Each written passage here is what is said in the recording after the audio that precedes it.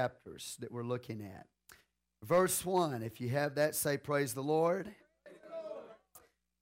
And I stood upon the sand of the sea and saw a beast rise up out of the sea, having 7 heads and 10 horns, and upon his horns 10 crowns, and upon his heads the name of blasphemy. And the beast which I saw was like unto a leopard. His feet were as the feet of a bear, his mouth as the mouth of a lion. And the dragon gave him his power and his seat and great authority. And I saw one of his heads as it were wounded to death, and his deadly wound was healed, and all the world wondered after the beast. And they worshipped the dragon, which gave power unto the beast. And they worshipped the beast, saying, Who is like unto the beast, who is able to make war with him?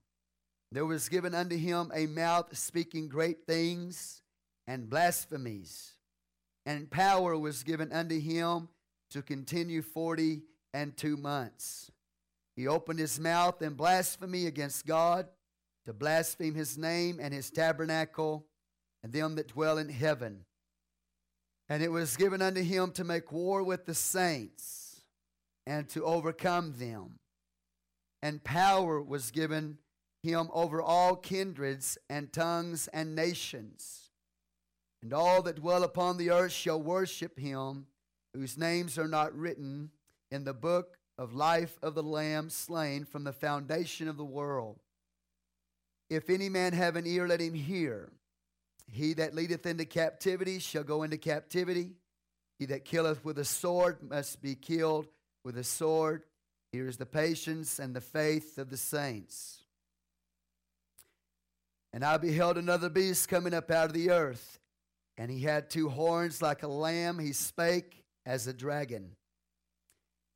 He exercised all the power of the first beast before him, and he causeth the earth and them which dwell therein to worship the first beast, whose deadly wound was healed. He doeth great wonders, so that he maketh fire come down from heaven on the earth in the sight of men, and deceiveth them that dwell on the earth by the means of those miracles which he had power to do in the sight of the beast, saying to them that dwell on the earth that they should make an image to the beast, which had the wound by a sword and did live.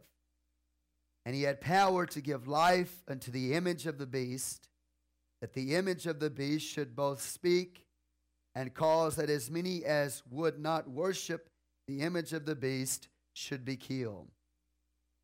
And he causeth all, both small and great, rich and poor, free and bond, to receive a mark in their right hand or in their foreheads, and that no man might buy or sell save he that had the mark or the name of the beast or the number of his name. Here is wisdom. Let him that hath understanding count the number of the beast, for it is the number of a man, and his number is 666. Let's pray. Father God, we thank you today for your word. Dear Lord God, give us understanding. We pray for a spirit of revelation, God. Lord, we thank you for your grace and power today to keep us. In Jesus' mighty name we pray. Amen. And you may be seated this morning. Revelation chapter 13. We have in this particular chapter, we have got 2 beasts, and we've got an image to the beast. The Bible talks about the first beast comes up out of the sea. The second beast comes up out of the land. And then it talks about that second beast makes an image to the first beast. But the central verse that you really need to get a hold of in this passage is not so much these beasts that are coming up, that are going to come in the future. They are in the Bible, but what God wants you to really focus on and the attention you should place upon this passage is found in verse 10. If you would look at that, please. This is extremely important for you.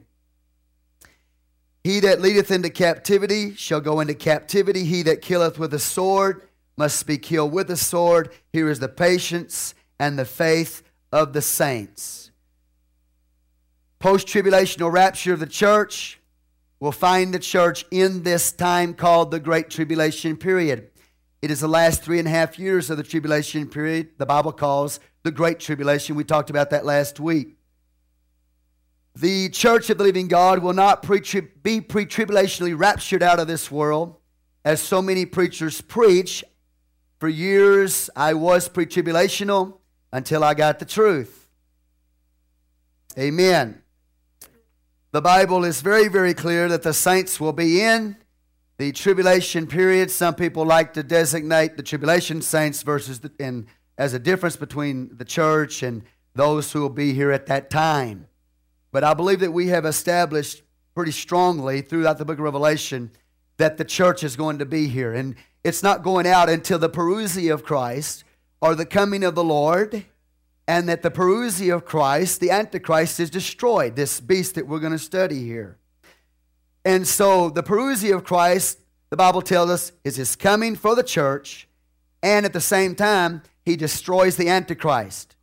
And you with me here? 2 Thessalonians 2 will let you know that the coming of the Lord will be when the church is gathered to him, and at the same time, at his parousia, verse 8, 2 Thessalonians 2:8, it tells us that's when he destroys this beast we'll be studying here today. And those events are post-tribulational. They are not separated by 7 years. You don't have one parousia of Christ or one coming of the Lord for the church pre-tribulation, and then one parousia of Christ at the end of the tribulation period when he destroys the Antichrist.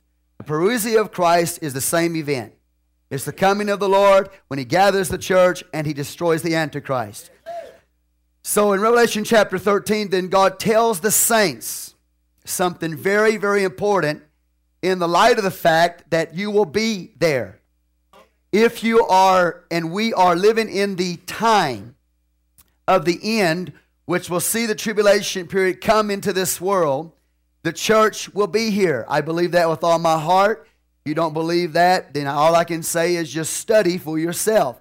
You don't have to believe it like I believe it, but I'm pretty much persuaded that this is the truth, all right?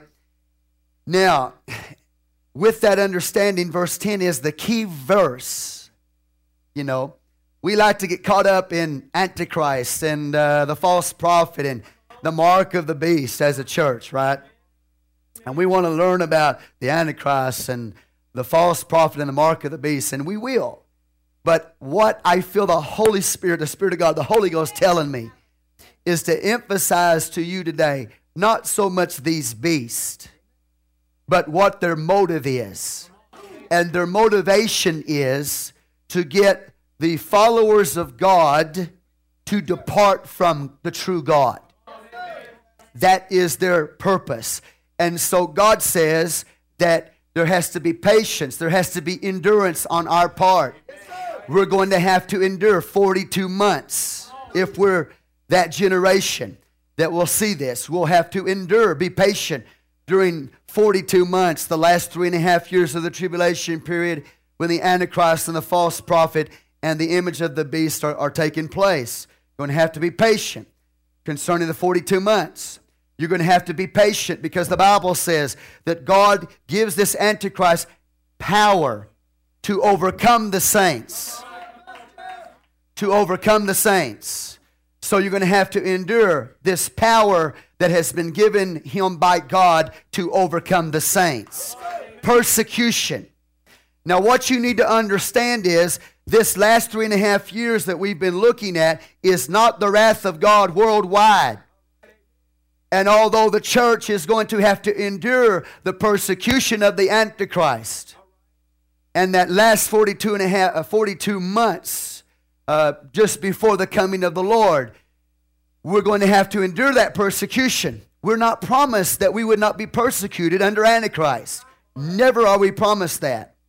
We are promised that God will keep us from the wrath to come. But the last 3.5 years, in fact, the whole 7-year tribulation period is not the worldwide wrath of God.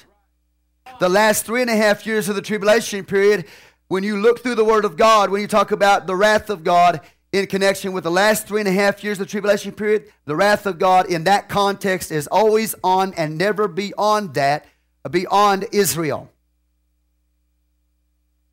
Are you with me?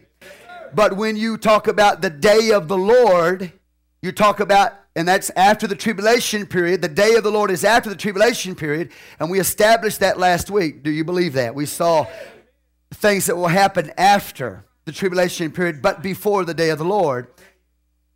We found out that that day of the Lord, which is post-tribulational, is his worldwide wrath upon nations. But this 3.5 year tribulation period is not the worldwide wrath of God, but it's just upon Israel, just Jerusalem. It's called Jacob's trouble. That doesn't mean, though, that the rest of the world is not going to be affected by the events that are taking place here. Do you understand that? The church, I believe, worldwide is going to be persecuted by the Antichrist. And so it's very important for us to get the key verse in this chapter, and that is God is warning the saints, he that leadeth into captivity shall go into captivity. He that killeth with a sword must be killed with a sword. Here is the patience and faith of the saints. But he's not just talking about being patient in captivity. And he's not talking about being patient just in the word which says that, you know, if you kill by the sword, you'll be killed by the sword. It's not that one little area that he's talking about being patient about. Does that make sense to you? When I used to read verse 10, I used to think, Lord, what are you saying when you tell us here in verse 10, he that leads into captivity shall go into captivity. He that kills with a sword must be killed with a sword. And then you say, here is the patience and the faith of the saints. Well, he's talking about not just this one verse. He's talking about everything previous to that and everything after that. He's talking about the need to be patient in connection with this beast coming up out of the sea and this beast coming up out of the earth and the image of the beast and the mark of the beast that's going to be going on at that time with persecution. That's what, the whole thing. You're going to have to endure this 42-month period of Antichrist persecution where he has power to overcome the saints. You're going to have to endure that. Do you understand? To be patient in connection with this, everything that's going on in this chapter. Not just be patient if you get captured. All right? Not just endure in the sense that, you know, there's going to be people going to be killed with a sword, and if you kill with a sword, you'll be killed by the sword. It's more than just that. It's the whole chapter that he's talking to the saints about. Okay, now watch. When you talk about these beasts, and again, introduction this morning, we see in verse 1, I stood upon, are you getting this? You need this so desperately. The reason why a lot of times the focus is upon the Antichrist and the false prophet, mark of the beast and the image of the beast, why the church preaches that more or focuses on that more than verse 10 is because they don't believe they're going to be here.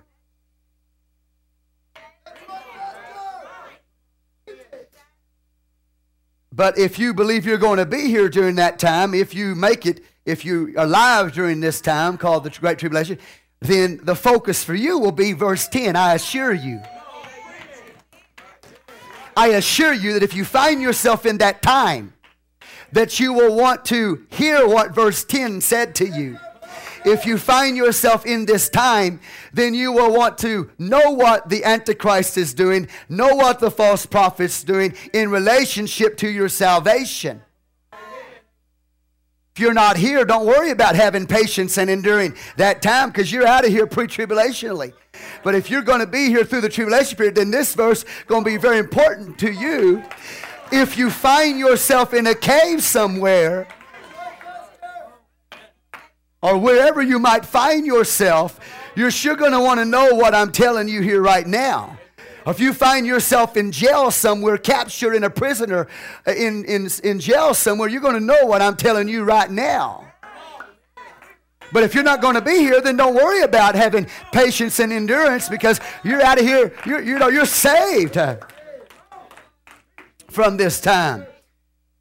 We will be protected from the wrath of God, but we are not promised to be delivered from the time of the Antichrist. Okay, y'all with me up to this point? So we're going to focus on that. And I'm going to show you how that these two beasts are counterfeits to the two witnesses that we saw in Revelation chapter 11. You've got two true faithful witnesses of God, and then you've got two false beasts here in Revelation. And they are just the opposite of each other. Which this verse 10, again, is the focus is upon the saints. Because there is going to be great deception and a drawing from the people of God, apostates that are going to join the Antichrist. And a lot of them, because they believed in the pre-tribulation or rapture, and because it did not happen, they say, my Lord delays his coming. Because they thought it was pre-tribulation, or they say the Lord is delaying his coming, and they become a hypocrite. And they apostatize. They fall away at the time that Antichrist is revealed before the parousia of God. You understand these things? So it's very important for the church to understand these things. Because what if you catch yourself in the tribulation period and you thought you were supposed to go out pre-tribulationally? You may get discouraged. Amen. So there's going to be great deception that's going to hit the world during this time. Now, but let's just briefly talk about these beasts. And they are connected to Daniel chapter 7.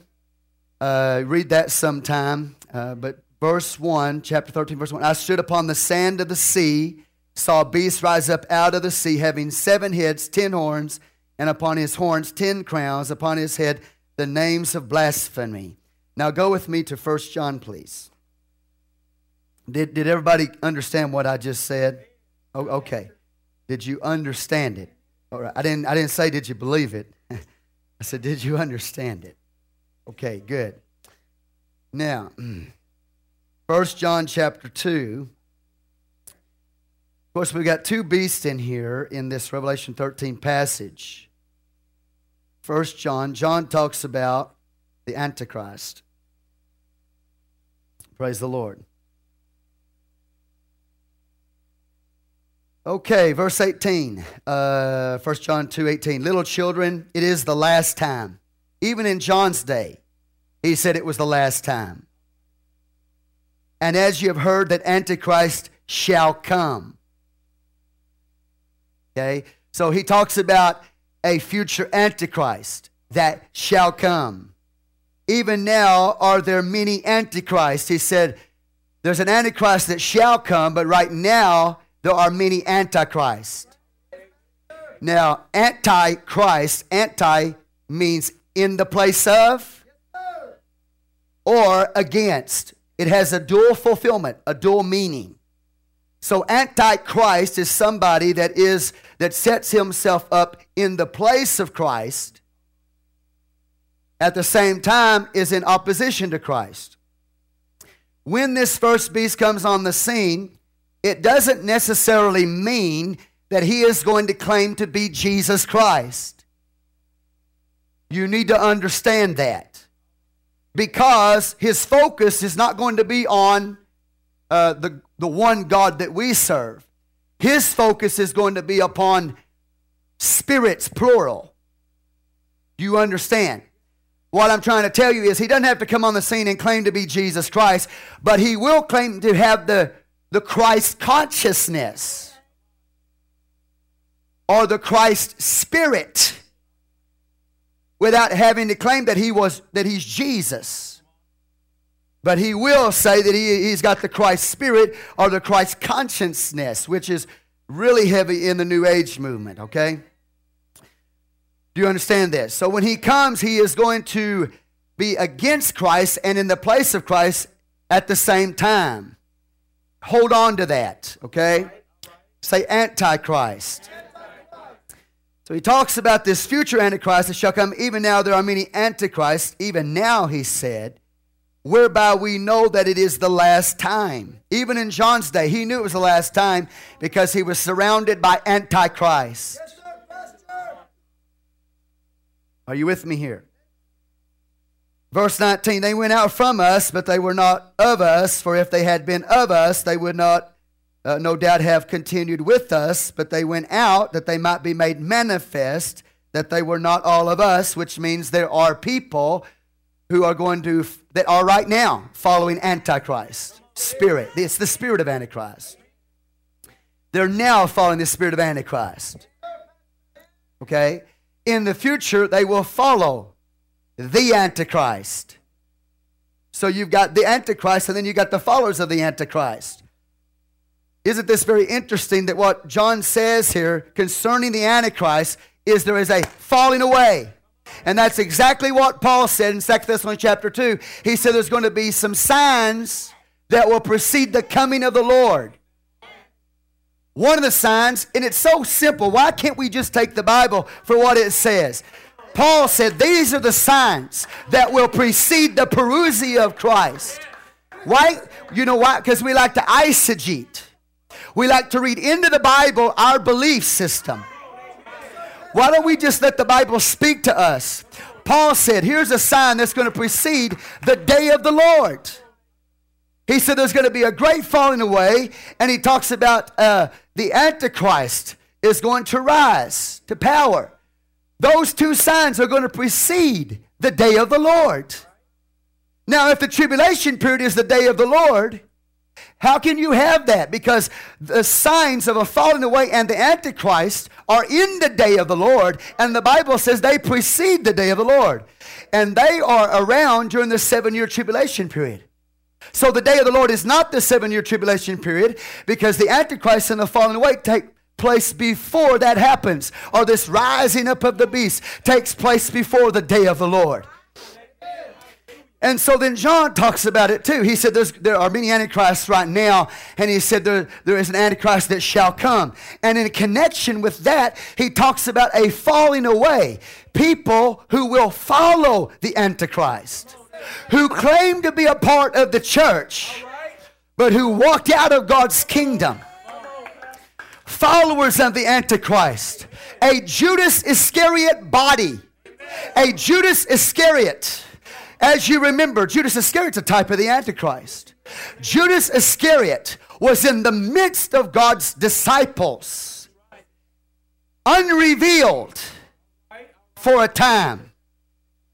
Judas Iscariot in the New Testament becomes a corporate body as you move along in time into the future. So Judas Iscariot is a type, or a man who is a type of a corporate body who will depart from God in the last days and who will join with the Antichrist. That's exactly what Judas Iscariot did. He joined Rome. He sided with Rome against the Lord and against his Christ. So in the last days, God tells us, Paul talked about it, 2 Thessalonians 2, John talks about it here, that with this Antichrist, there's going to be a falling away. Just like Judas Iscariot betrayed the Lord Jesus Christ, in the last days, a corporate Judas Iscariot will betray the body of Christ and depart from him and align themselves with the Roman Antichrist. We often say that there's going to be a revived Roman Empire. Really, more accurately and more correctly, we should say there's going to be a revival of Babylon. Because everything that Rome ever was and ever will be and is now is simply a revived Babylonian system. Are you with me here? So Jesus experienced the book of Revelation in his day. John talks about there are many antichrists right now. Then he talked about this future ultimate antichrist that will come into the world. Do you understand these things? He which was, which is to come. There's a threefold fulfillment of the book of Revelation here. So Jesus experienced this apostasy in his day, being betrayed by Judas Iscariot to the Roman government. Rome's going to come back alive in the last days, but it's really a revived Babylonian system is all it is. Are you with me up to this point? Okay, so as you flow through the Bible, you're going to see these things. They're saying the same thing. Paul says, before the day of the Lord, falling away, Antichrist. What is going to precipitate in this falling away? Well, these two beasts are going to rise up to try to bring God's people away from God, to deceive the people of God so that they will depart from the church, just like Judas walked out of the church. Judas was hidden for a while, but then later revealed. So in the body of Christ, you have Judas Iscariot that is hidden and is not yet revealed, but will be revealed with time. And at that time, this body is going to depart from Christ. As Paul said, there's going to be a great falling away. And as John said here, that there's going to be people that are going to walk out of the body of Christ. That's why God says you've got to have patience. You've got to endure, man. It's not going to be a cakewalk. It's not going to be easy. I don't know where preachers get what they get out of the Bible, telling the church that they're not going to see any of these days. When these writers, John and Paul, spoke about these days, etc., Peter talked about these days. They located us in the tribulation period. They located the church in the tribulation period. And then God says, in the midst of these two beasts, he says, you've got to have patience. You've got to endure. Come on, are you with me here? Now, again, it might not mean a lot to you right now, but if you find yourself in that time, it will be very important to you. Because deception is going to be so rampant. And I've got a lot to share with you this morning. But let's go on. He says, let me read some more. Okay, so he talks about this future Antichrist. He talks about the Antichrist in his day. In verse 19, he talks about this group of people who went out from them. Well, in the future, it's going to be the same way. There's, as Paul said, a great falling away. He said, verse 20, but you have an unction from the Holy One, and you know all things. What protects you from deception is because you are anointed with the power of the Holy Ghost. Because you have the Spirit of the living God upon you, and because you know the Word of God, that is what's going to protect you from falling away when the Antichrist is revealed. And it will give you the power that you need and the strength that you need to endure great difficulty in times to come.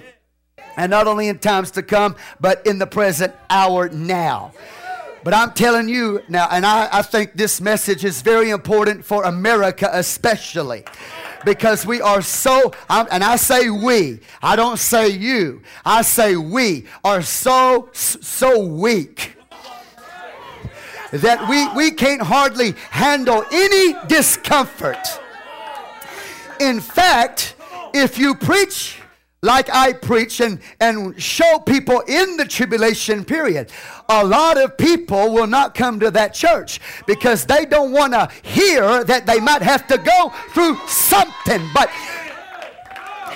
But you've got an unction from the Holy One. Hallelujah. And you know all things.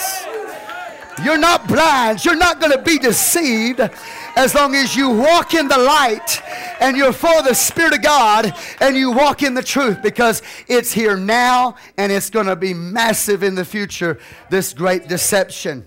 Give God some praise.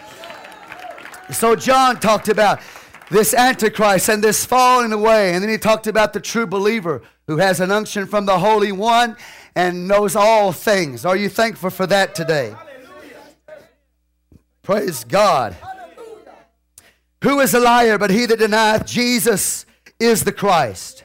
He is Antichrist that denieth the Father and the Son. When you get Jesus, what he's saying is when you get Jesus, you get both the Father and the Son. Did you hear what he just said? If you deny Jesus, you deny both the Father and the Son, because Jesus is the Father and the Son at the same time. He is God come in the flesh, and that is the message that will keep you right with God. It'll keep you enduring. But if you deny that Jesus is the Father and the Son, then you have the spirit of Antichrist right now. If you don't believe that Jesus is God, now what I want you to understand is this. I'm just feeling the Holy Ghost here. I don't even know what all I'm going to get to share with you today. But I want you to know there are many types of Antichrist. John said there were Antichrists in his day, talking about a future Antichrist. We have seen them in history. They are with us today. One particular example is a man by the name of Hitler. That in fact, and when Hitler was reigning, many people thought that Hitler was the Antichrist. But just to give you a little bit of information in connection with my subject today about the importance of the saints enduring and understanding, is that when Hitler rose to power, the majority of the churches in his day joined his Nazi program. Did you hear what I just said? And Hitler, when he came into the world, he preached a message of tolerance, and Hitler claimed to be a Christian. And because of this message of tolerance and him claiming to be a Christian, hundreds, thousands, literally thousands of ministers joined Hitler's side. Are you with me here? What did he preach? Well, Hitler, claiming to be a Christian, with all these ministers joining him, what he preached was a positive message.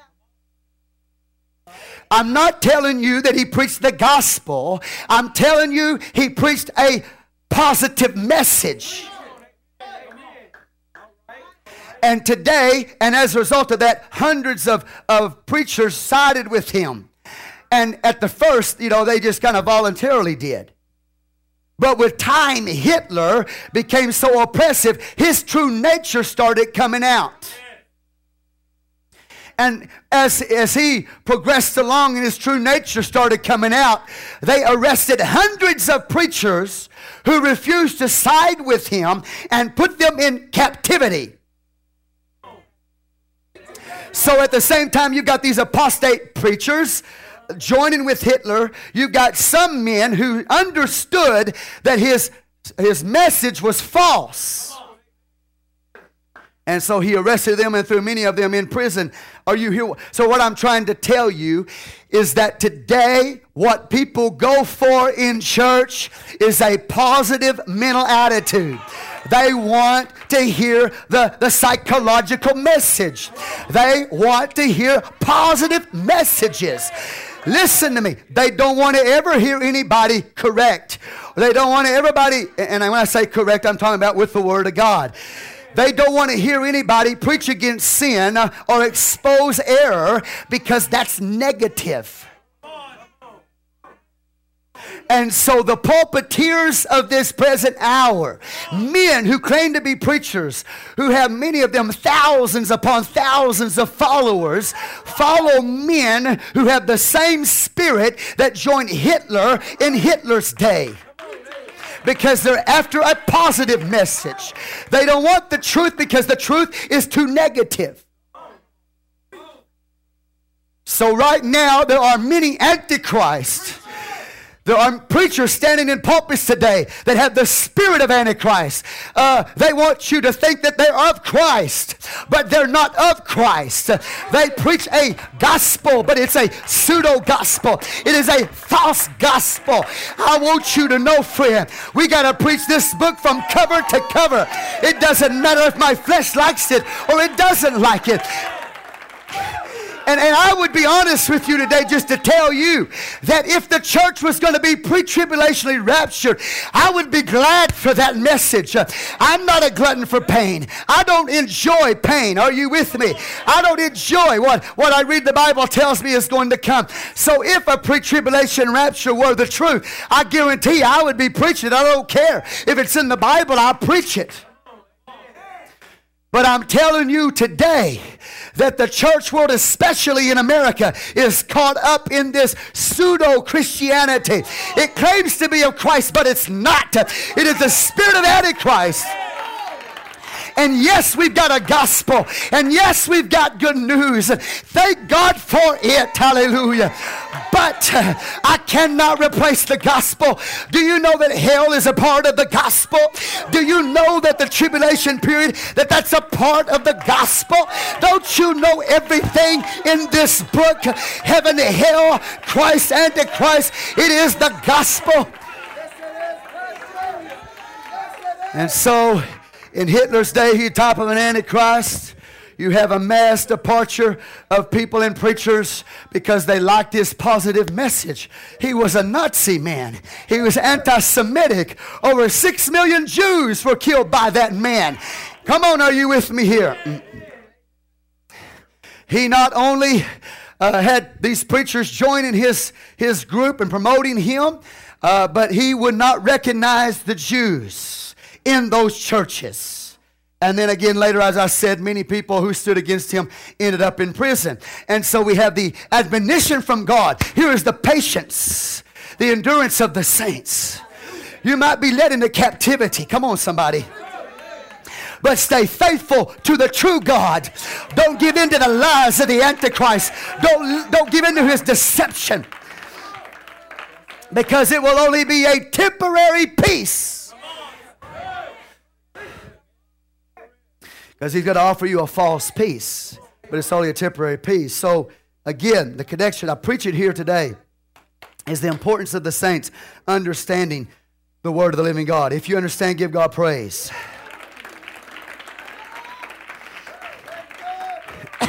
And so I'm glad today to know that Jesus Christ is the Father and the Son.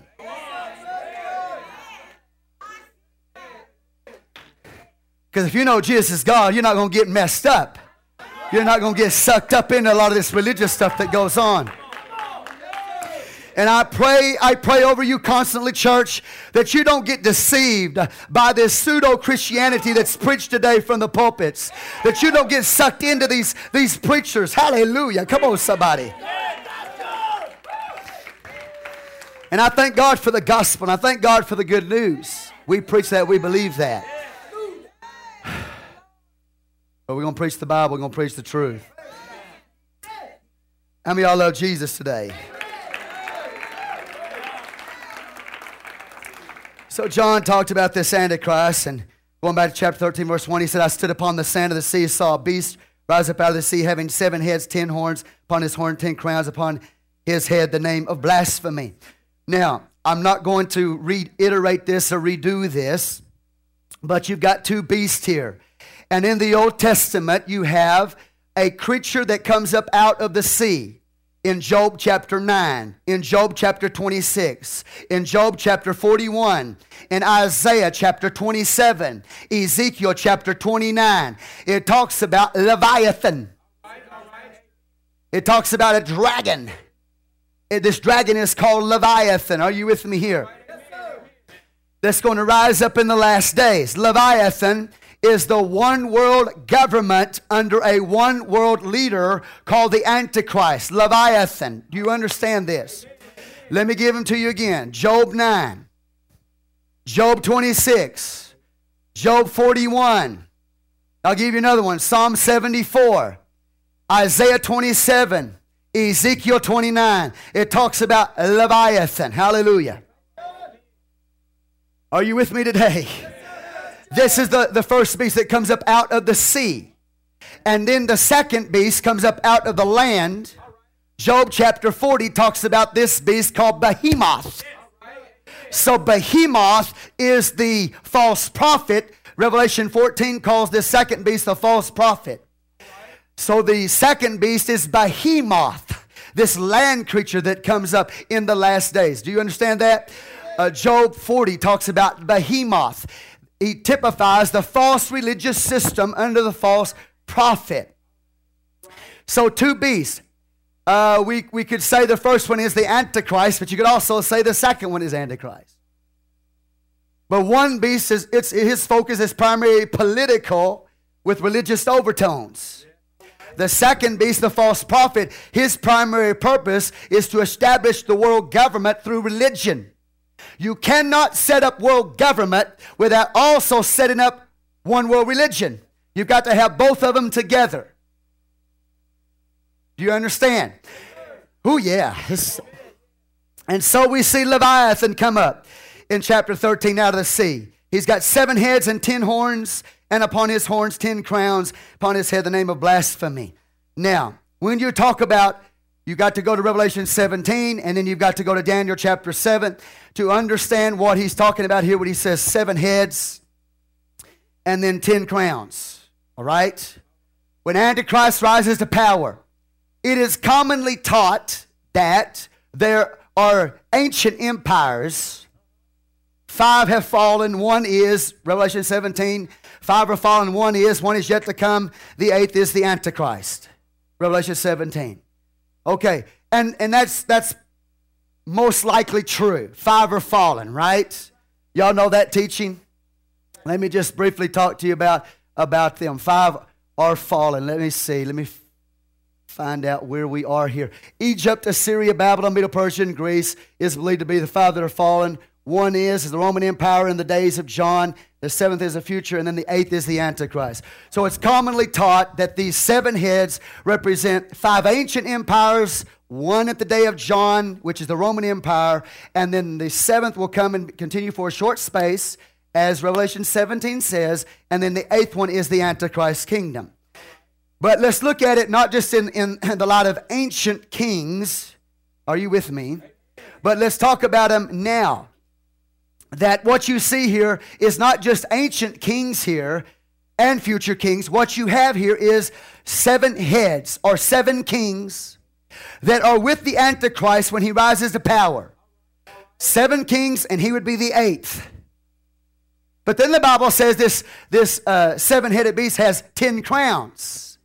And these crowns represent 10 kings that shall arise. You understand? So what we have to do is we have to understand something very important.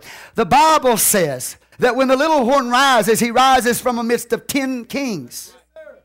But then he plucks up 3 by the roots, leaving how many? 7. Leaving 7, which would make him the 8th, the Antichrist. Do you understand? Give the Lord praise. But when Jesus finally comes, the Bible says there are 10 kings.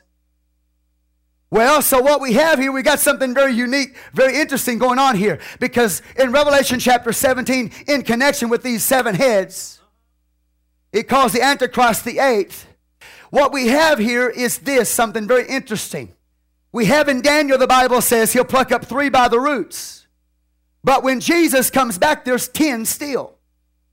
So what we have here, in order for these to be properly aligned, is evidently Antichrist, the Bible says he will be the 8th ruler among 7 contemporary rulers. There'll be 7 contemporary rulers in the day of Antichrist. Along with the Antichrist, he would be the 8th. But the Bible said there's going to be 10. So how can he be the 8th and come up from 10? He would be the 11th. If he comes up from 10, he'd be the 11th. But the Bible says he's the 8th, not the 11th. So my point is this, is that what you have here, I believe, is you have time frames where the Antichrist, there's going to be 7 contemporary rulers. He'll be the 8th. The Bible says he's plucked up 3 by the roots, which would mean if you start out with 10, you pluck up 3 by the roots, that leaves you 7. And again, he's the 8th. Well, the Bible says when Jesus comes back, there's going to be 10. So my point is this, is that the 3 that he plucked up evidently are going to come up under his authority. So that in one sense there are 10, and he's the little horn rising up from among the 10. And at the same time, they are called 7 kings, 7 rulers, and he's the 8th. So 3 of them are just underneath him. And then you have 7 other major rulers with the Antichrist. Do you understand these things? That's one way to look at it. Hallelujah. Woo, next week, though, I'm going to share some very important things with you concerning the Antichrist. Do you understand what I just said? Let me make it simple. That in the last days, there are going to be 7 contemporary kings that will be ruling, and the Antichrist is going to be among them. He's going to be among the 7. Okay? He's plucked up 3. They started out with 10. He plucked up 3. They become subordinates. Either he replaces them in the end or he brings them up underneath himself. Hallelujah. Now, some of this is new for you because you've heard it, that this is ancient empires, that 5 are fallen, 1 is, and that's what the Bible says. 5 are fallen, 1 is yet to come, continue a short space, and the 8 is the Antichrist. And so what I'm telling you is there's a lot in the Bible. That it is the past, but it is also the present. Now, as we go along, this information that is given here is to help the church in that time, to help the church not get deceived. So you can identify this world leader, all right? Amen. Okay, let me go to Daniel 7. I think I can help you if I do that. Are y'all awake? Daniel chapter 7, verse 1. The first year of Belshazzar, king of Babylon, Daniel had a dream and visions of his head upon his bed. Then he wrote the dream and told the sum of the matters. Daniel spake and said, I saw in my vision by night, behold, the 4 winds of the heaven strove upon the great sea. And 4 great beasts come up from the sea, diverse, one from another. All right? The first was, and we know the sea represents the reckless humanity. Coming up out of the sea, these 4 great beasts. The first was like a lion. Say a lion. Had eagle's wings. Talks about its wings are plucked out, lifted up from the earth, made to stand upon the feet as a man. A man's heart was given to it. Behold, another beast, a second like a bear, raised up itself on one side, had 3 ribs in the mouth of it, between its teeth of it. And they said thus unto it, arise, devour much flesh. After this I beheld, and lo, another like a leopard, which had upon the back of it 4 wings of a fowl. The beast had also 4 heads, and dominion was given to it. After this I saw in the night vision, behold, a 4th beast, dreadful, terrible, strong, exceeding. It had great iron teeth. It devoured and brake in pieces, and stamped the residue with the feet of it. Say, iron teeth. That's interesting. And stamped and residue the feet of it, and it was diverse from all the beasts that were before it, and it had 10 horns. All right? Brass, iron teeth or brass teeth. I considered the horns, beheld there came up among them another little horn, before whom there were 3 of the first horns plucked up by the roots. And behold, in this horn were eyes like the eyes of a man, and a mouth speaking great things. I beheld till the thrones were cast down. The ancients of days did sit, whose garment was white as snow, the hair of his head like pure wool. His throne was like the fiery flame, his wheels as a burning fire. It describes the Lord, right, in his kingdom. Go down to verse 13. I saw in the night visions, behold, one like the Son of Man came the clouds of heaven, and came to the Ancient of Days, and they brought him near before him. There was given him dominion, glory, and a kingdom, that all people, nations, language should serve him. His dominion is an everlasting dominion, which shall not pass away. His kingdom, that which shall not be destroyed. So in connection to these 4 beasts that are rising up out of the sea, you've got a lion with wings on its back. Okay, you with me? Is that what it says? Lion with wings on its back. You've got a bear. You've got a leopard with 4 wings. And then you've got this very strange looking beast, this 4th beast, that has brass teeth. It's got 10 horns, and then 1 horn comes up from the 10, and that 1 horn's got eyes as a man, and it speaks as a man. All right, so now do you understand what I'm saying here? This beast is going to rise up from the sea. This 4th beast, say the 4th beast, has got the 10 horns, and he rises from the 10 horns. That little horn that's got the eyes of a man that rises up from the 10 is the Antichrist. Do you understand this? Okay, praise God. And in connection with this rising of this little horn from among the 10 horns on that 4th and final beast, the Bible says that at that time, the Lord's going to set up his kingdom. Did you hear that? God's going to set up his kingdom because God's going to destroy that 4th beast. Now, Daniel says in verse 8, Daniel was grieved in my spirit in the midst of my body, and the visions of my head troubled me. I came near unto one of them that stood by and asked him the truth of this. So he told me and made me know the interpretation of the things. These great beasts, which are four kings, which shall arise out of the earth. But the saints of the Most High, look at this, here's the focus. The saints of the Most High shall take the kingdom and possess the kingdom forever, even forever and ever. Then I would know the truth of the fourth beast, which was diverse from all the others, exceeding dreadful, whose teeth were of iron or brass, his nails of brass, which devoured, brake in pieces, and stamped in residue with his feet. So even his nails, his claws are of brass. And the 10 horns. Let me back up. I'm going to correct myself here. The Bible says his teeth were iron. Let me leave it there. Iron. And his nails of brass. Let me leave it there. Brass. Say brass. And of the 10 horns that were in his head, and of the other which came up, and before whom 3 fell, even of that horn that had eyes and a mouth that spake very great things. There's that blasphemy. Whose look was more stout than his fellow. I beheld, and the same horn made war with the saints and prevailed against them. So the same thing that John is saying in Revelation 13, Daniel is also saying in this chapter. They're together. They're the same prophetic situation or scenario. All right. So, are y'all with me here? Verse 21, I beheld this, and the same horn made war with the saints and prevailed against them until the Ancient of Days came, and judgment was given to the saints of the Most High, and the time came that the saints possess the kingdom.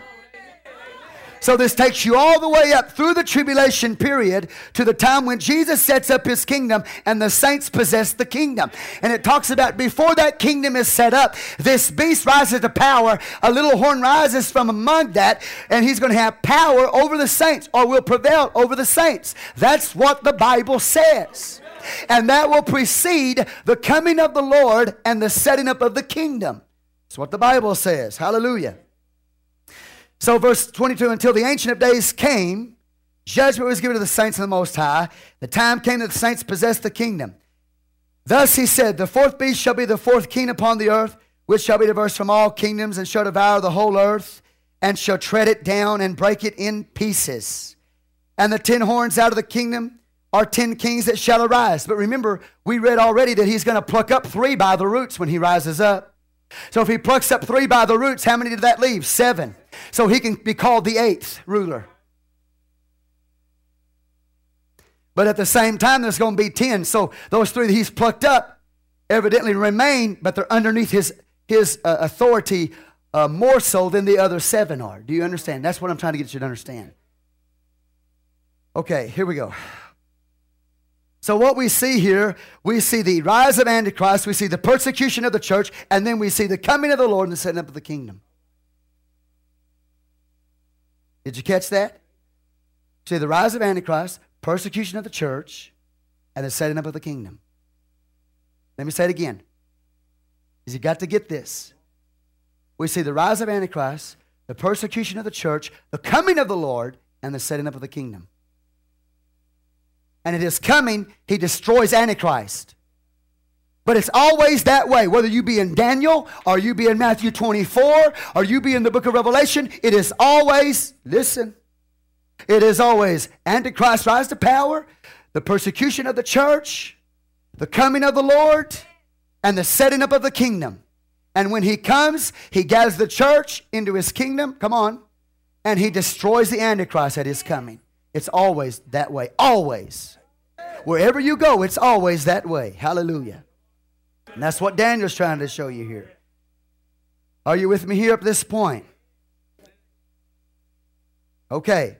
Verse 25 tells us what he's going to do. He shall speak great words against the Most High. Just like Revelation says, blasphemy. So he's going to prevail against the saints, and he's going to be a blaspheme God. And shall wear out the saints of the Most High. That's why God says you're going to have endurance. Because this Antichrist shall wear out the saints of the Most High God. And think to change times, laws, They shall be given into his hand until a times, and a dividing of time, 3.5 years, 42 months, just like Revelation 13 says. So take Daniel 7 and put it right on top of Revelation 13. But the judgment shall sit, these shall take away his dominion to consume and destroy it unto the end. And the kingdom and dominion and the greatness of the kingdom under the whole heaven shall be given to the people of the saints of the Most High, whose kingdom is an everlasting kingdom, and all dominion shall serve and obey him. Hitherto is the end of the matter. As for me, Daniel, my cogitations much trouble me, and my countenance changed in me, but I kept the matter in my heart. Why was he troubled? Because he saw this great persecution of the church, of the saints of the Most High God. He saw this Antichrist rise up, a world leader, with a world power, and their influence was to try to be an obstacle to God's kingdom and to destroy his church. And so that's why he's troubled. But thank God the Bible says that God's going to come. He's going to destroy the Antichrist. He's going to cut short the tribulation period and set up the kingdom. So all the way through. Now that's where we get these 10 horns, these 4 beasts, 10 horns. That's where John gets it. Go to Revelation 13. So let me hurry up. Again, this is Leviathan. When you get to Revelation, though, 13, you're seeing the final form. The final form. Okay?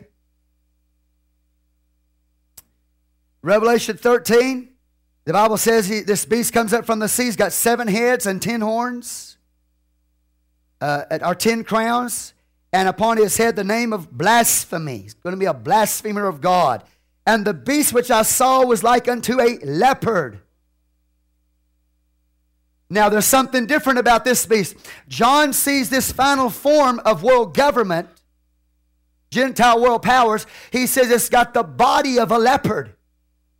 Daniel saw it as a separate kingdom. He saw a lion with wings, he saw a bear, he saw a leopard, and he saw this very strange looking beast. But this final form of world government, when the Antichrist rises to power, it's got the characteristics of the preceding world powers in it. It's got the body of a leopard. Come on. The Bible said it has feet of a bear, and it's got the mouth of a lion. And a dragon gave him his power and his seat and great authority. So when you get to Revelation 13, in the last 3.5 years of the tribulation period, you see this world power has the characteristics of a leopard. In our day, no doubt, that is Greece. Are you with me? And then it says it's got the feet of a bear. In our day, no doubt, that is France or Russia. And then it's got the mouth of a lion. In our day, no doubt, that is England or Great Britain. Are you with me up to this point? Now watch, this is very interesting, because right now the United States of America has the UN in New York. The United Nations is in America. And the permanent members as of right now are the United States of America, Germany, France, and England, and Russia. Did you just hear what I said? And so God in Revelation 13, when he talks about this world leader that's going to come in the future, who's over a world power, we have a leopard, which has always been the symbol of Germany. I said Germany. Germany. Did I say Greece? Okay, thank you. Germany. And then we have the feet of a bear, symbol of France or Russia. And then we have the mouth of a lion, the symbol of England. It's always been the symbol of England. You understand? So in this body then, what we have is, praise God, we have the main players in the UN right now. Did you hear what I said? The main players right now. England is in the UN. Russia, United States of America, France, and is it Germany or Greece? I'll have to check on that. But I'm trying to show you something here, that the UN right now has already got the major players in it. I'm trying to do this from memory, okay? Now, what is going to happen, though, is that in the last days, this UN that's now currently in place, the U.S. is the western side of this empire. The Bible talks about this empire is also going to be divided into two. In Daniel chapter 2, we saw it divided in two. The Roman Empire is divided in two, so that you have an Eastern and a Western Roman Empire. Okay? The U.S. west, Russia east. With, you've got, go in there on my desk real quick. I've got to make sure on this. And get my notes, brother, on my desk. I've got to make sure what I'm telling you here. Okay. And the England and France, the bear, England, the lion, and I got to make sure on this third one here. Thanks, brother.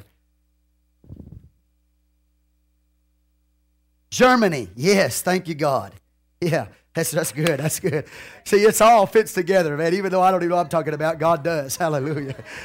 But the main members of the UN are Russia, France, Germany, England, and the U.S. This is powerful, man. I just had to make sure about that. So that right now, then, you have Germany, England, and France. They are in the heart of the old ancient Roman Empire. You've got U.S. in the west, and you've got Russia in the eastern bloc. And so just like God said in Daniel 2, that this Roman Empire in the last days, which is really Babylon revived, is going to be divided into an eastern division and a western division. Hallelujah. In the 4th century A.D., this Rome was divided, the western division with Rome as its capital, an eastern division, eastern Rome, with Constantinople its capital. So you had the division just like the Bible showed us in Daniel chapter 2. Well, right now you've still got it. You still have it. You've got east in Russia, west in the U.S., and then you've got the heart of the Roman Empire in Germany, France, and England, and they're in the UN right now. Right now. And so when God shows you this world leader with this world power, He shows you, He identifies for you what makes it up. It's got the body of a leopard, Germany. It's got the mouth of a lion, England. It's got the feet of a bear, France or Russia. Praise God. But Daniel 2 said it's going to be an eastern and a western. So there's going to be 10 kings. So there's going to have to be 5 on the east side and 5 on the west side. We don't have its final form yet. But I'm telling you that it's in place right now. It's in place. God's good. God's good. I'm really trying. This is I was not looking forward to this chapter. This is the hardest chapter in the whole book of Revelation. Because you got horns and heads and legs divided, divided kingdom down there, the eastern, western side. You got a lot of stuff going on there, and it's not really easy to explain, at least not for me. But I'm trying. Hallelujah. So anyway, whatever the final form is, I don't know anybody can tell you what the final form is right now because we're not there yet. But whatever the final form is, you're going to be able to see it. Because you see it right now. It's already in the UN.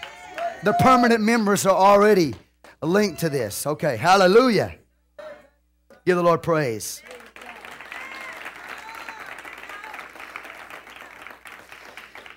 So there's going to be a one world leader with a one world government system.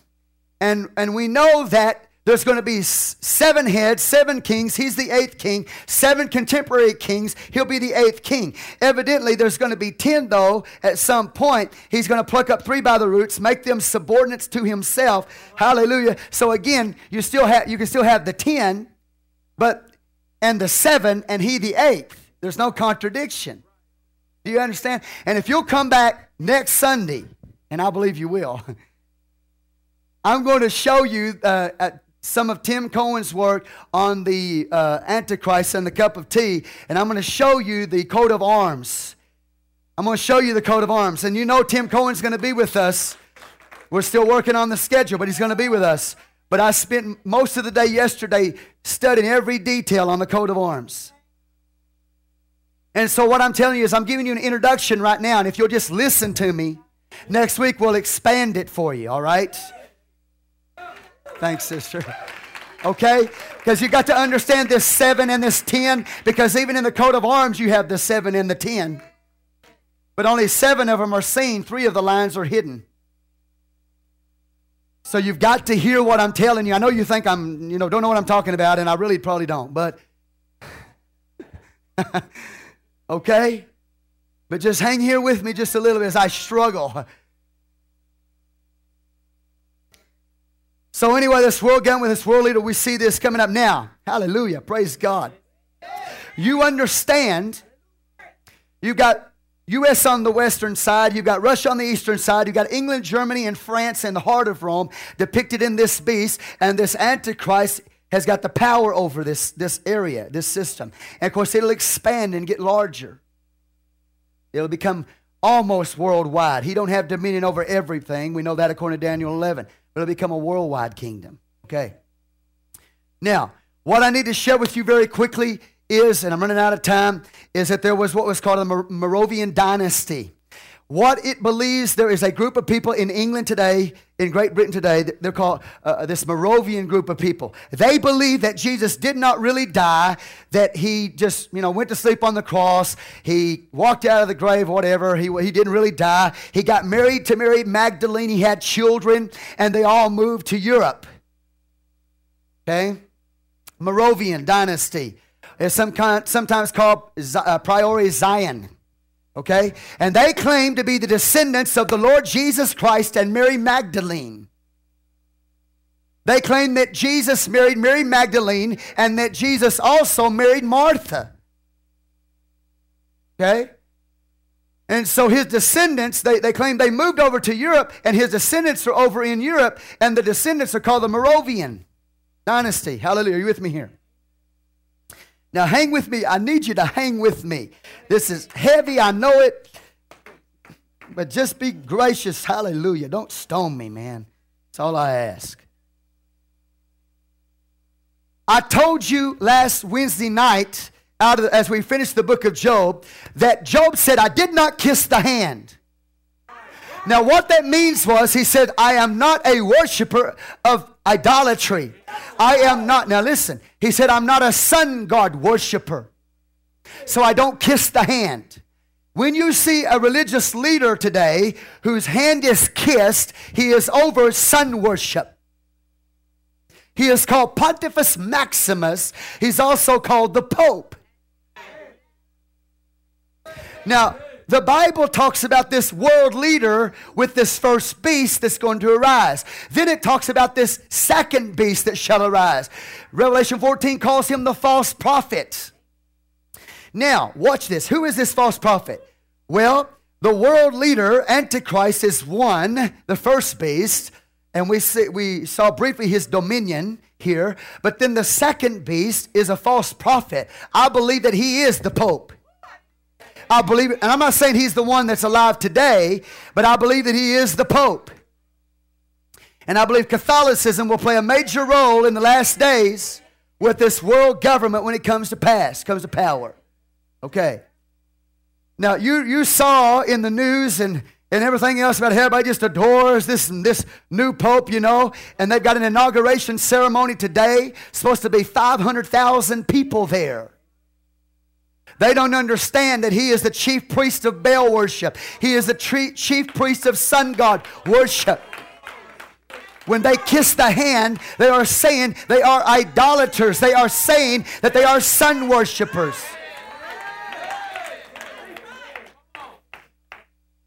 And in this little article I got right here, the post-past haunts some Jews because of his connection with Nazism.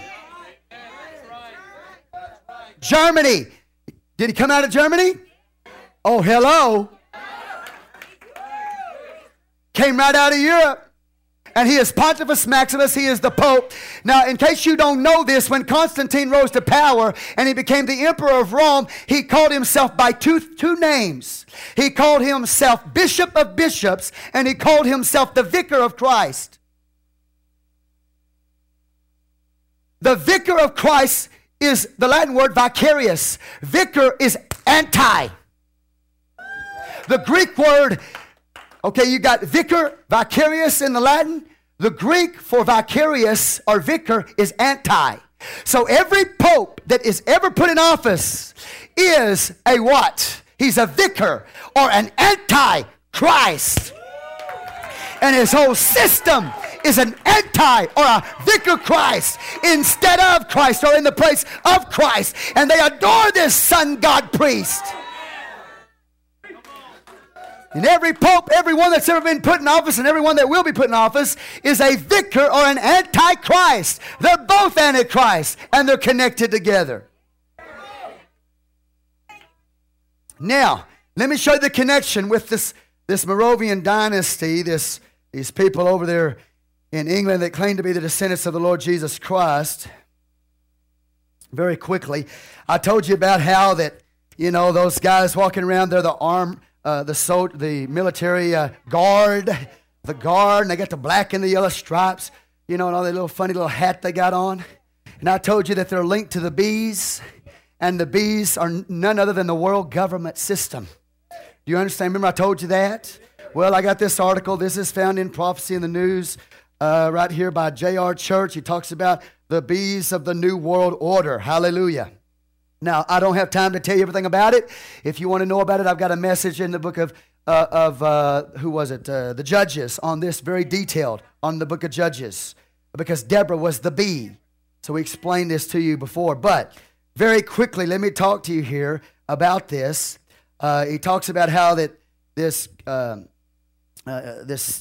people believe that Jesus Christ and Mary Magdalene got married and went over into Europe. And they had this Moravian dynasty, or the people who are descendants of this. Now, in a long and circuitous genealogy that traces a serpentine chain of European royalty, Moravi's dynasty is actually thought to possess mystical power. Okay, and he talks about in J.R. Church's book, The Guardians of the Grail, which I have in my office. By the way, let me tell you what the Grail is. Remember the cup? That they believe that Jesus took the Lord's Supper in, the cup. It is believed that somebody caught blood out of the cross in it, you know, and it's the Grail, the Holy Grail or whatever, okay? Next week we'll talk a little bit about that maybe. But anyway, this Moravian dynasty claims to be the descendants of Jesus. For the purpose of this brief article, suffice to say that Moravi and his offspring were practitioners of the black arts and worshipers of pagan idols. Moravi, king of the Franks, was a pagan idolater, but he claimed to be a descendant of Jesus Christ. You know that when he was born, they say that he had a red cross. He was born with a red cross in his flesh. At the same time, it's not in this article, it's in another article, but at the same time, they held to the perverse doctrine that they were in the line of holy blood through Mary Magdalene. When Moravi's son, Childeric I, was buried in A.D. 481, at the tender age of 21, Clovis came to power. In A.D. 496, he formally adopted Christianity as the official religion. At this time, the pagans' beliefs of the Frankish kings became intertwined with the official doctrines of the Roman Church. So we've got this political leader who has intertwined himself with the Roman Church. However, they maintained their secret doctrine. They continue to pay homage to Diana, the queen bee. Down through the century, Moravi's dynasty, called the Moravians, quietly held to the belief that one day one of their offspring would rise to lead the world into a unified and blissful kingdom. In 1653, over 1,100 years after Childeric's burial, his tomb was open reportedly. In addition to other occultic items, the grave contained 300 solid gold replicas of honeybees. His tomb was virtually a beehive. Okay, so anyway, I talk about the bees being in connection to the world order. And when I see those guys running around in those yellow and black little striped suits, I think of myself, you're connected with the beehive, man. You're connected with the one world government, and you're over there supposed to be guarding the Pope. Well, the Pope is a part of that system. I believe he's going to be the beast. Hallelujah. Are you with me here? Okay, let me go on down here just a little bit. All right. The Bible tells us then this one world leader, he gets his power from the devil. Okay, verse 3 says, one of his deadly heads are wounded to death. His deadly wound was healed, and the world wondered after the beast. They worship the dragon, so they become Satan worshipers, who gave power unto this beast, or this world leader. They worship the beast also, saying, who is like unto the beast, who is able to make war with him? Well, Daniel 7, we already found out the answer to that. There was given unto him a mouth speaking great things. Here we go, that blasphemy. And power was given unto him to continue 42 months. Second thing that the saints are going to have to endure. He opened his mouth in blasphemy against God, to blaspheme his name, his tabernacle, and them that dwell in heaven. A lot of people say, well, that's the church right there. I got news for you. The word them that dwell in heaven, them that dwell is really not even in certain manuscripts. So what he's talking about is the temple in the heavens, all right? That's what he's going to be blaspheming. It could be that he's blaspheming the saints. I don't know. But I'm just trying to tell you that you don't find a pre-trib rapture in that verse. And he goes on and he says this, all right. And it was given him to make war with the saints. Here we go. Got to endure and to overcome them. And power was given him over all kindreds, tongues, and nations. So the saints are going to have to endure his power to overcome them, and also his power over all kindreds, nations, and tongues. Worldwide government. Okay, here we go. And all the world upon the earth shall worship him, whose name was not written in the book of life of the Lamb slain from the foundation of the world. If any man have an ear, let him hear what? Hear.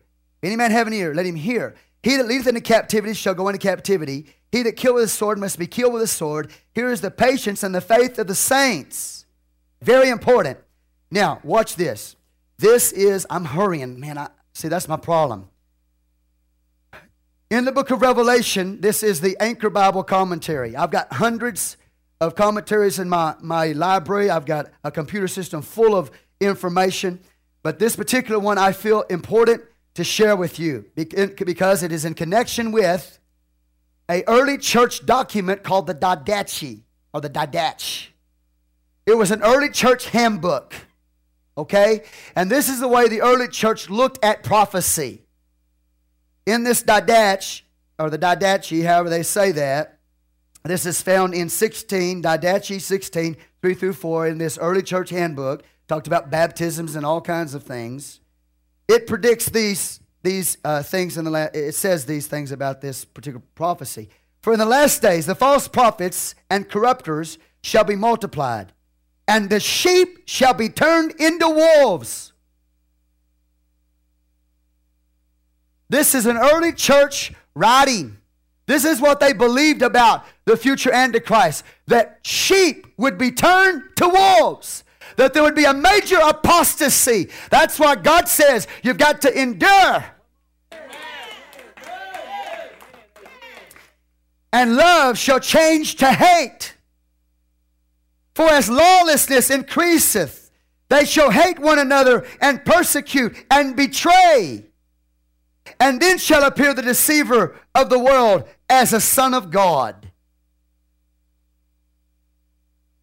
and shall do signs and wonders, and the earth shall be given over into his hands. And he shall commit iniquities which have never been since the world began. That's exactly what the Bible says, and that's what the early church believed, that the sheep would be turned into wolves, and love would be turned into hate. And this world leader would come who claimed to be the Son of God. This would precede the coming of the Lord Jesus Christ. Do you understand these things? And I've got all the church history, ancient church history books on my computer at home. I can verify all of this. Are you with me here? Praise God. Give God a hand clap of praise. Do you know that the early church, the church after, I'm not talking about the apostolic early church, I'm talking about beyond that. You know that the church in those days, what we call the early church, those church fathers were messed up because they were caught up in the Trinitarian doctrine. They censored the oneness doctrine and all kinds of stuff. So there are problems with the early church, what they call church fathers. Okay? But we know that Jesus is the Son and the Father. We know He's God. Hallelujah. We're not messed up on that. But that early church in their documents did not preach a pre-tribulation rapture. They did not even believe in a pre-tribulation rapture. They believed the church would go into the tribulation period. The church fathers did, based on Scripture. And I don't call them church fathers because to me, most of them were heretics because they didn't believe in the oneness of God. But here's what I want to show you. The focus is verse 10. Now I beheld another beast coming up out of the earth. He had 2 horns like a lamb. He spake as a dragon. So here's the next beast that's going to be with the Antichrist. Revelation 14 calls him a false prophet. The Bible says he's got 2 horns. 2 horns. Like a lamb, he speaks as a dragon. Do you know that the Pope has a mitre that he wears? And that article, if you want to look at it, he's got a mitre that he wears that looks like 2 horns.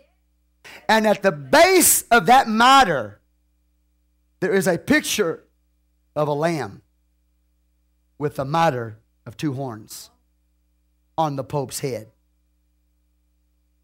So when the Bible says this second beast that rises up from the earth, the behemoth of Job chapter 40, when he rises to power, he is a religious leader who's got 2 horns. Amen? 2 horns like a lamb, he spake as a dragon. So he appears as a lamb, like Christ, but he speaks as a dragon. He gets this power from the same place that the first beast got his power, and that's the dragon. He's a preacher. He's a religious leader. Isn't that interesting? That the Pope on his head, the band at the bottom of that mitre, that 2-horned mitre, there's a lamb with a mitre on it. And that depicts him. And he's called Vicar or Antichrist. Come on, somebody.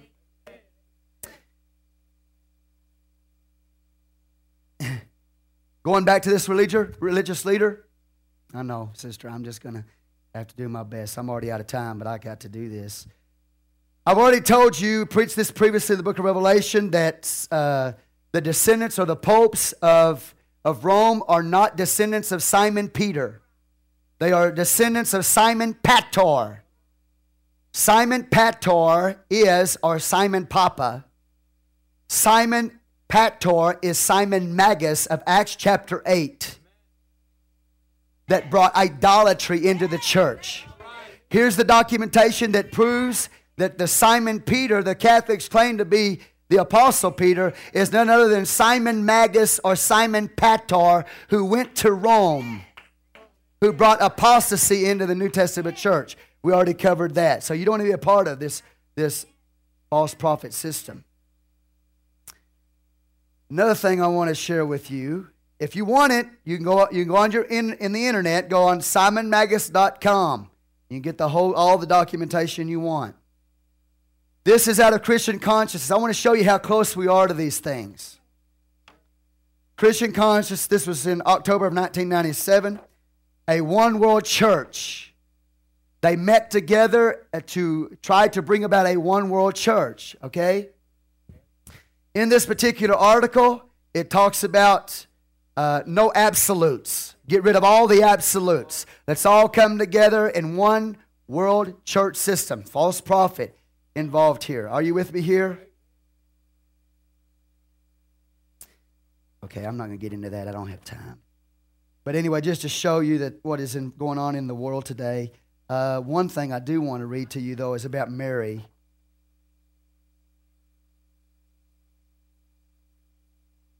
How many love the Lord today?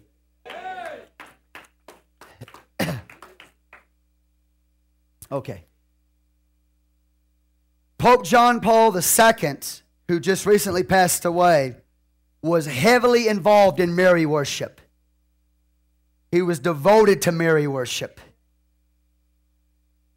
Here's what the Catholic Church believes, and this is found in Malachi Martin's book, The Keys of This Blood. Malachi Martin writes in depth about the soon coming Marian vision, the purpose of this prophesied supernatural vision, he says. Remember, he talks about this false prophet do wonders, signs, and wonders, you know. Talks about this Marian vision, purpose of this prophesied supernatural vision, he says, is to validate the Roman Catholic Church as the only true church and the Pope as God's ordained leader. An article from Cutting Edge Ministries, Staged Appearances of the Antichrist, Staged Appearance of the Antichrist comments.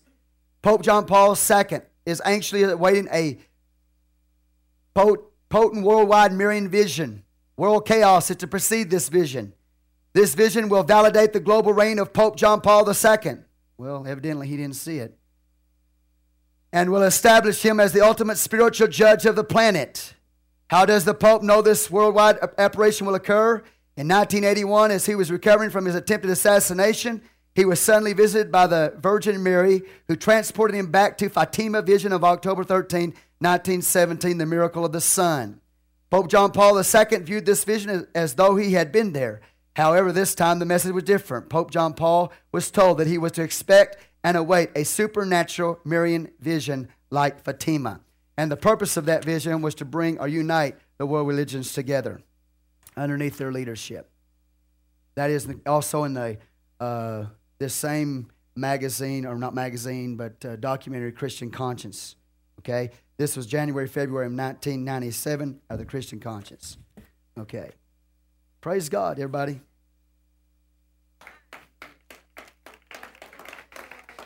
A couple other things just for your information. You can get this book called En Route to Global Occupation by Gary Call.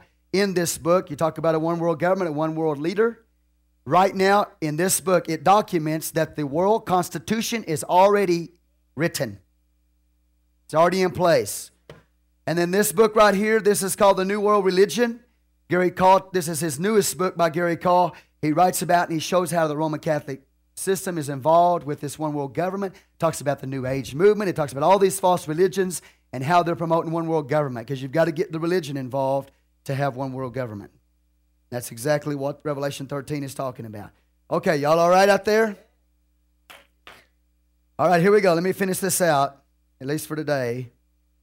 The Bible says that this false prophet, he exercises all the power of the first beast before him, causeth the earth and them that which dwell therein to worship the first beast, whose deadly wound was healed. He doeth great wonders, so that he maketh fire come down from heaven on the earth in the sight of men. Now watch this. You have the two witnesses. They are calling men out of apostasy to worship the true God. The true witnesses stand before God. The true witnesses have power over fire. Are you with me here? The two witnesses have the ability with the fire that comes out of their mouth to consume the enemies of the cross. These two witnesses are two olive trees, or two candlesticks, the Bible calls them.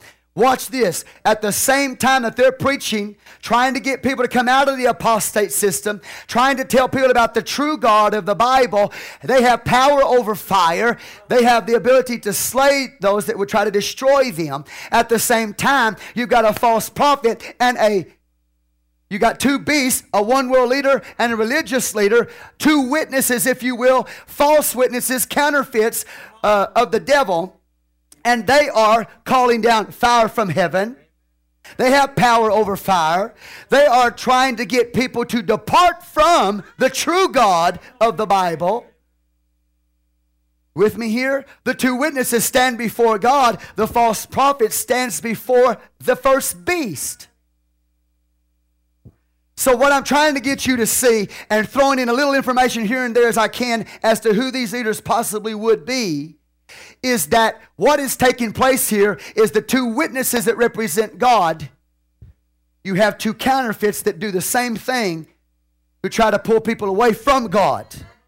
who try to pull people out of the church, who try to change the sheep to wolves. Great conflict. It's here now, and it's going to be even greater. We've got to get rooted deep.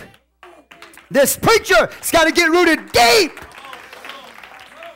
Right now, there's great conflict right now. Dragon standing up against the woman, ready to devour her seed. Right now. But it's going to get worse as far as the world goes. And so you're going to have to be patient.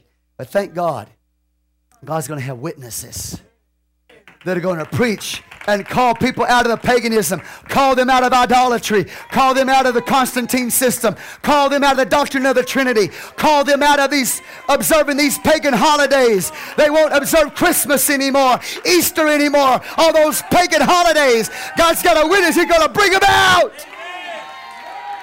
They're going to preach that Jesus is the one true God of the Bible.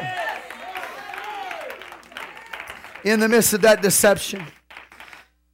And the Bible goes on and says, concerning this image of the beast, and I'm going to close with this. That's the focus is verse 10. Don't miss that focus. It talks about that he's going to cause them to make an image to the beast which had the wound by the sword and did live. He had power to give life to the image of the beast. Just like life comes into the two witnesses and resurrects them from the dead at the end of the tribulation period, this counterfeit is going to give breath or life to the image of the beast. God gave life to the two witnesses. This beast has power to give life to the image of the beast. Breath. See the counterfeit? You with me here? The two witnesses have power over fire. That speaks of a true Pentecost. These people call down fire from heaven. The false beasts call down fire from heaven. They got the ability to do miracles and signs and wonders and call down from fire from heaven. They have the ability to produce a counterfeit Pentecost. Do you know the New Age movement is calling for a counterfeit Pentecost? I've got that documented. So you don't get sucked up in all these charismatic preachers who preach psychology and everything and, blow people down. Come on, you better wake up. Just because they can lift their hand like this and the whole crowd goes down, don't mean they walk with God. Doesn't mean they know God. These false prophets are going to have power to call down fire from heaven. There's signs and miracles, wonders in the sight of the first beast. And you telling me that there's no way that you'll get deceived?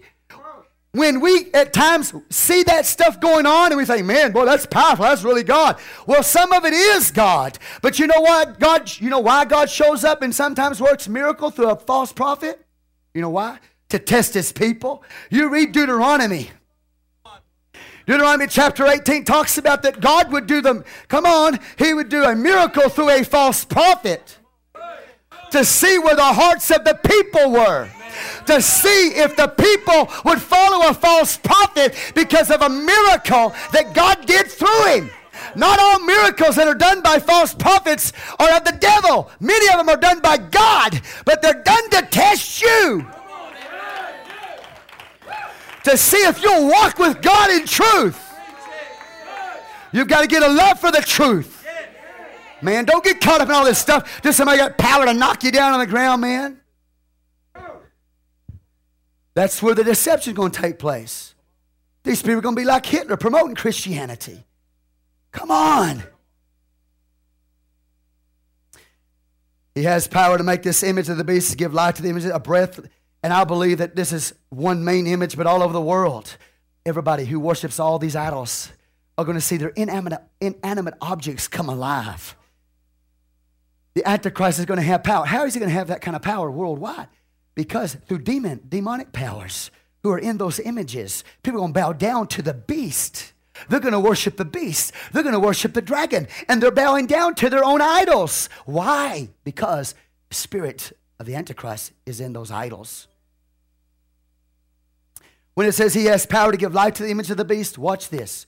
Does this mean he has power to give life like God gives life? No. But he has the ability to summon a demonic power to enter in an inanimate object.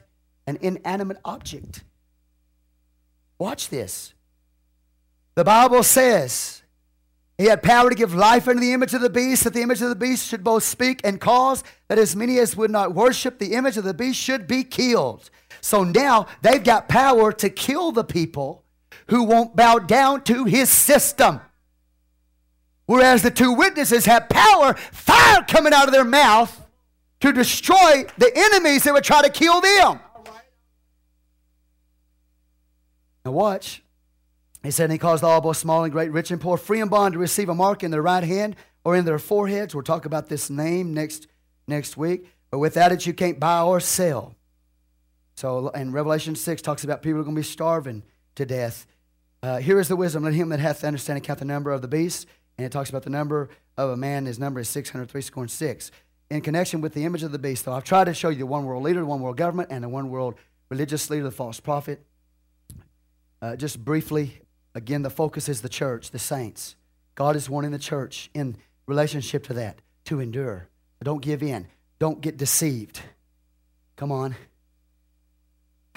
Well, you can call it tribulation saints if you want to. Hallelujah. But the Bible talks about this man has power to give life to an image of the beast. I have a message that strictly deals with the golem in a previous series on the book of Revelation. This is the last thing I'm going to tell you. Golem. Say golem.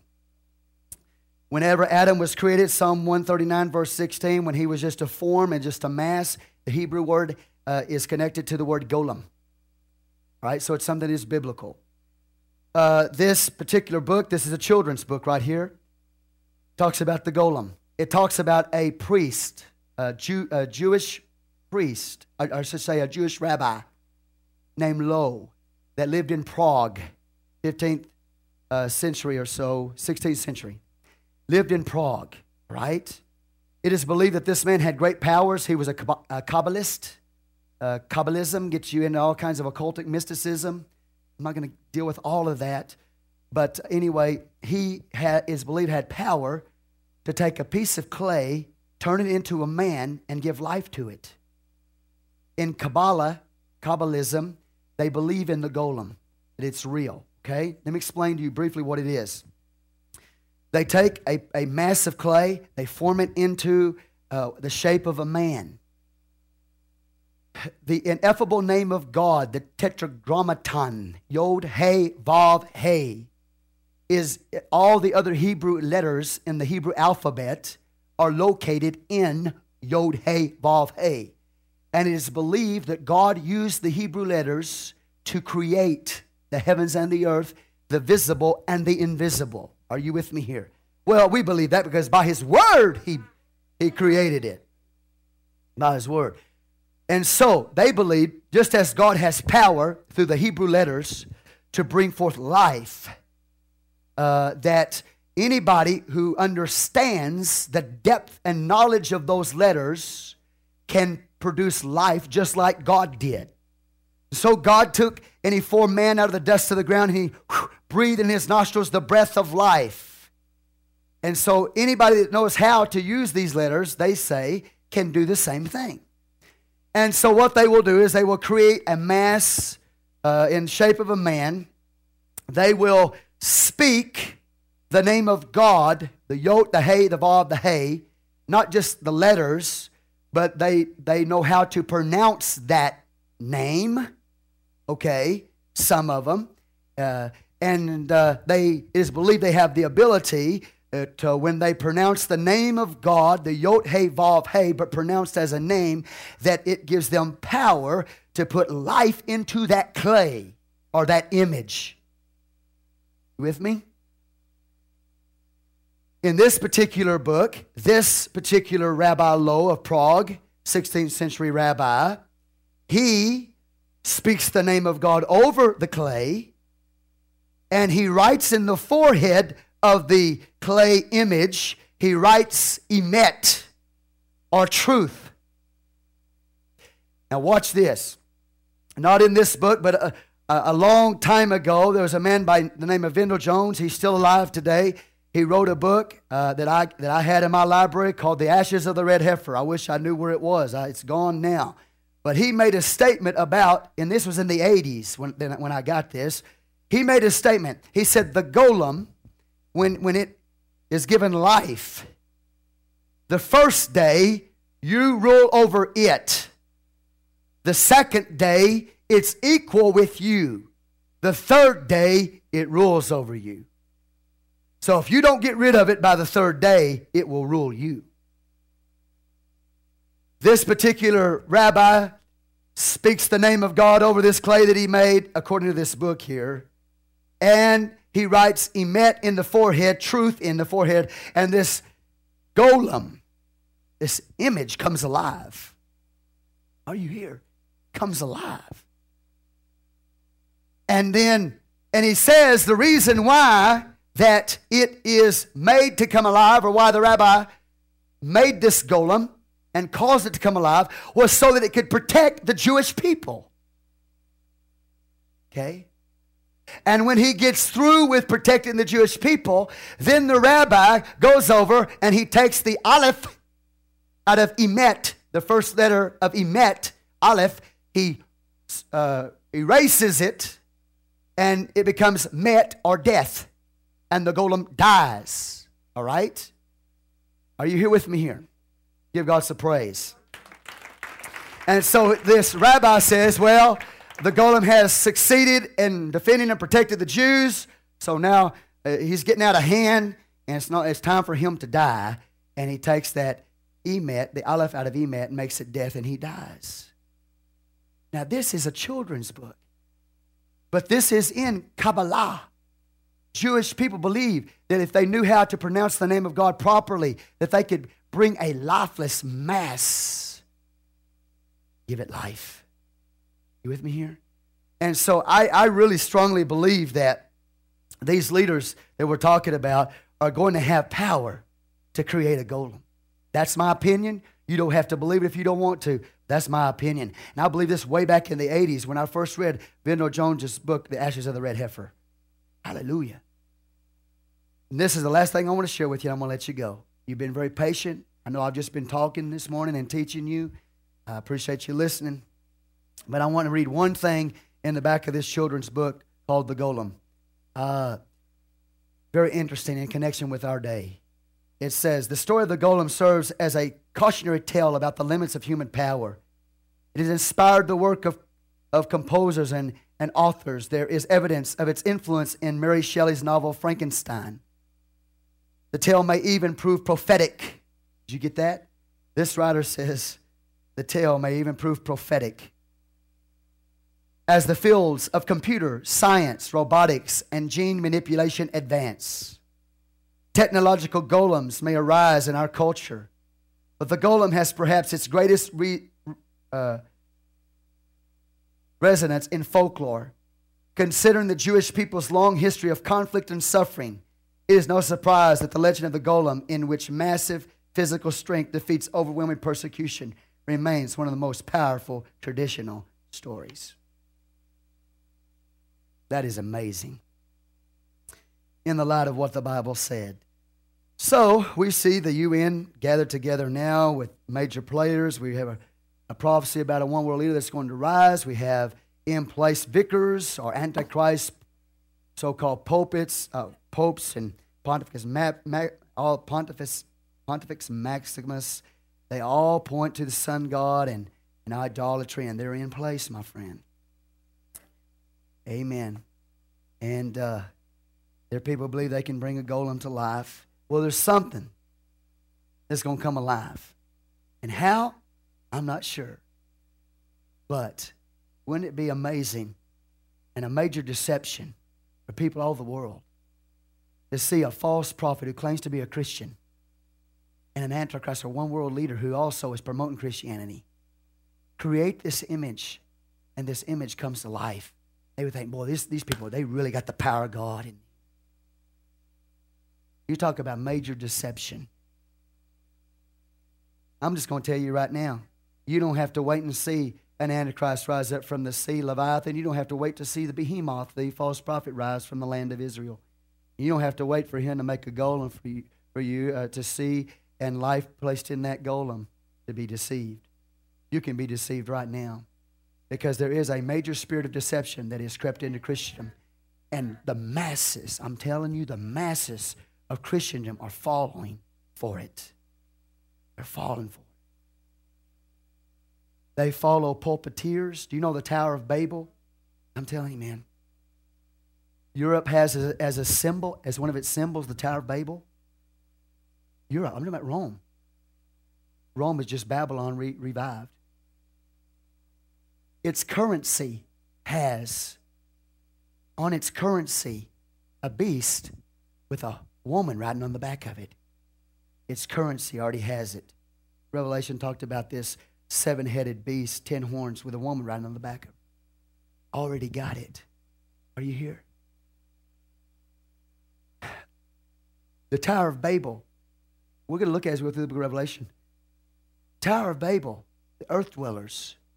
The word tower literally means pulpit. And so from pulpits all across the world, the Tower of Babel is already erected.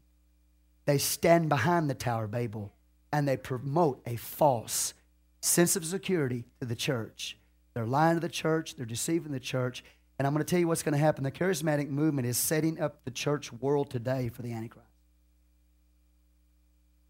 This charismatic, peace-giving Christ, kind, tolerant, so-called individual is going to come. The charismatic church is setting the world up for it. They will sit on the same platform with a Catholic priest, dialogue with a Catholic priest, promote a Catholic priest.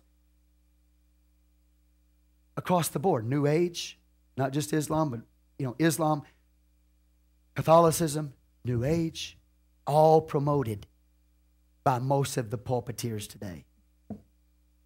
Most preachers, you've got to be careful about what you're listening to, because most preachers that preach, they have a measure of power and charisma about them. But as we said concerning Job Wednesday night, where did the wind come from? Where did the inspiration come from? There's a lot of them, man, they're inspired and they're powerful, but where is their power coming from? Where is the miracles coming from? Where's the inspiration coming from? What are they saying? Listen to what they're saying. A lot of them are just preaching occultism, New Age philosophy, and psychology. And the church is going, whoa! Are you awake? I'm thank God for the word of the Lord.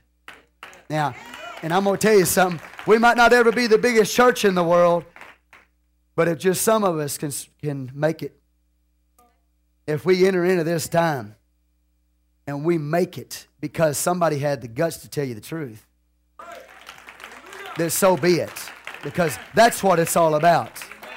Let's stand. Lord Jesus, we just praise you right now for your awesome word. We ask you, mighty God, that you'd have your way, Lord Jesus, in all of our lives. That none of us would ever compromise the word of the living God. Father God, that we would be as the two witnesses, Lord, in the book of Revelation. A corporate body, God, full of truth and power. Fire of the Spirit of the living God. Calling people out of apostasy and paganism. Calling people to a life of the overcomer, that they might make it to the throne of God. In Jesus' name we pray. Amen. How many of y'all want to get all the truth you can? I love you. You are dismissed. If it's the will of God, next week I'm going to explain to you in very minute detail the arms, the heraldry of a leader in the world today that is probably the greatest possibility of the fulfillment of the Antichrist that there's ever been. Amen. He's called Prince Charles, Prince of Wales. Now we'll just qualify this teaching next week. As we go through this heraldry, it's going to blow your mind.